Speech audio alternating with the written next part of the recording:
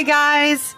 Welcome back to Help Me Rhonda podcast. I'm Rhonda Hale, your host, and I wanted to provide this little supplemental excerpt, I guess, for our last podcast, episode 5, A Psychic Bridal Tailor. While I was recording that, I was a little nervous because, like I said, I haven't actually gone public about being psychic, and it's been something that I have had a little bit of anxiety with, but I feel so much better now after kind of just putting it out there. And I realized during the recording of that episode, I actually was forgetting kind of an important part. And when it comes to the paranormal part of who I am, it's really important for me to maintain as much transparency and just be as clear as I possibly can about any visitors and any messages or anything I see or hear. I just feel like I have that obligation. So what I wanted to say was, when I was with my client in her home, and we had already gone through the part where she was a bit nervous and she was freaking out initially. She had gotten past that and she wasn't freaked out anymore. In fact, she was very happy and relieved and feeling very loved. She was actually crying tears of happiness because it was a pleasant and beautiful thing that was revealed to her. When she came to me and gave me a hug, she's like, "Thank you so much. You've changed my life. Thank you so much for sharing this with me."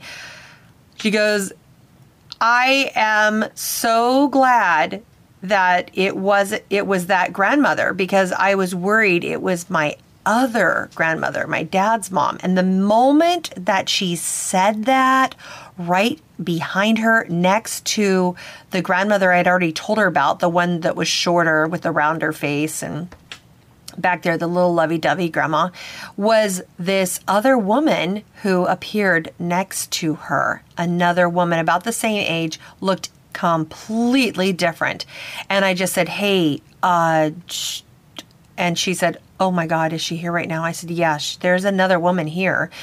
I said, "Do you want me to describe what she looks like?" She said, "Yeah." She goes, "I'm worried it's going to be my dad's mom."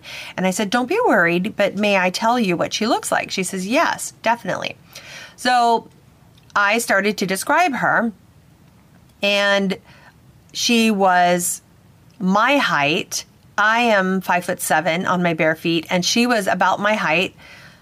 And she was thin, a bit gaunt, and, tall and slim. And she had a longer, more narrow face.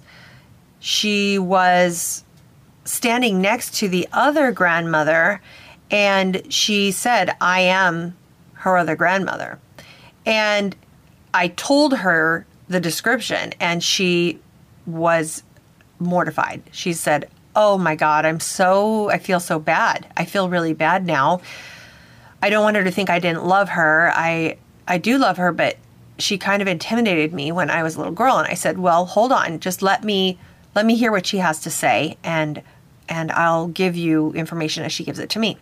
So the grandmother told me, the second grandmother told me that she was in no way hurt or upset or felt like she was not appreciated or anything, but that her whole life was providing the protection for my client.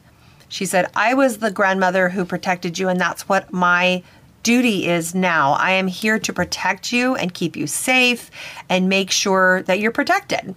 Where the other grandmother kind of had the energy of, "Oh, come here. I want to give you a big hug and let's have some cookies," that kind of grandma. And she was more in charge of making sure that her granddaughter was happy and feeling loved and harmony was in her life, and watching out for the little boy, like the message that she had for her about the little boy. She was with him quite a lot, actually. And the other grandmother was more the kind of energy of, I'm here to make sure you did your chores. I'm here to make sure you're responsible.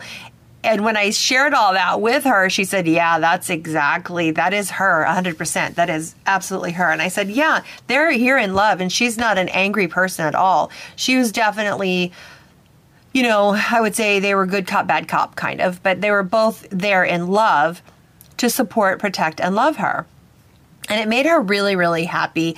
So I just wanted to let you guys know that there was another part of that I should have remembered, but I was freaking out and a little bit nervous when I was, talking about it. So I wanted to share that with you, and that is the rest of the story of the psychic bridal tailor with the grandmother encounter.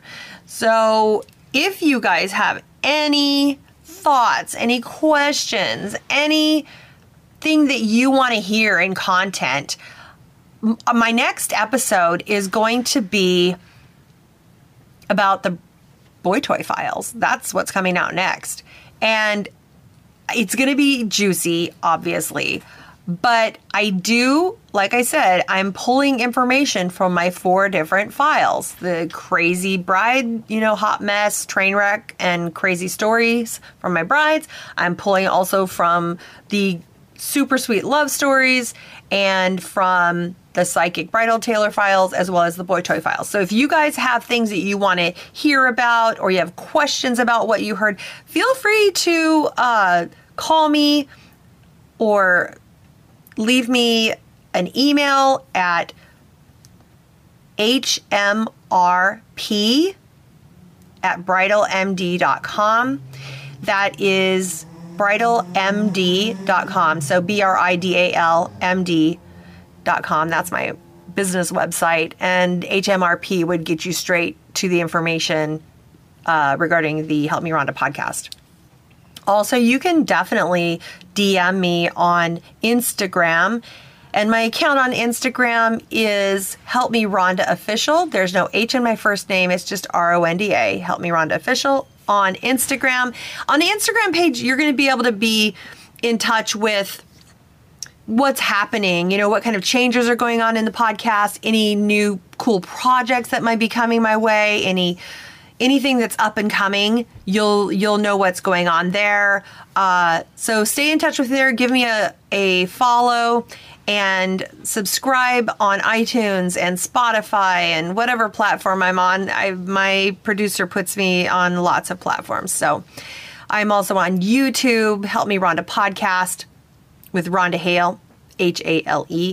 So I hope you enjoyed this little additional supplemental portion to episode 5, and I'll get ready to chat with you guys about the Boy Toy Files. So I hope you enjoy them. I certainly enjoy making them.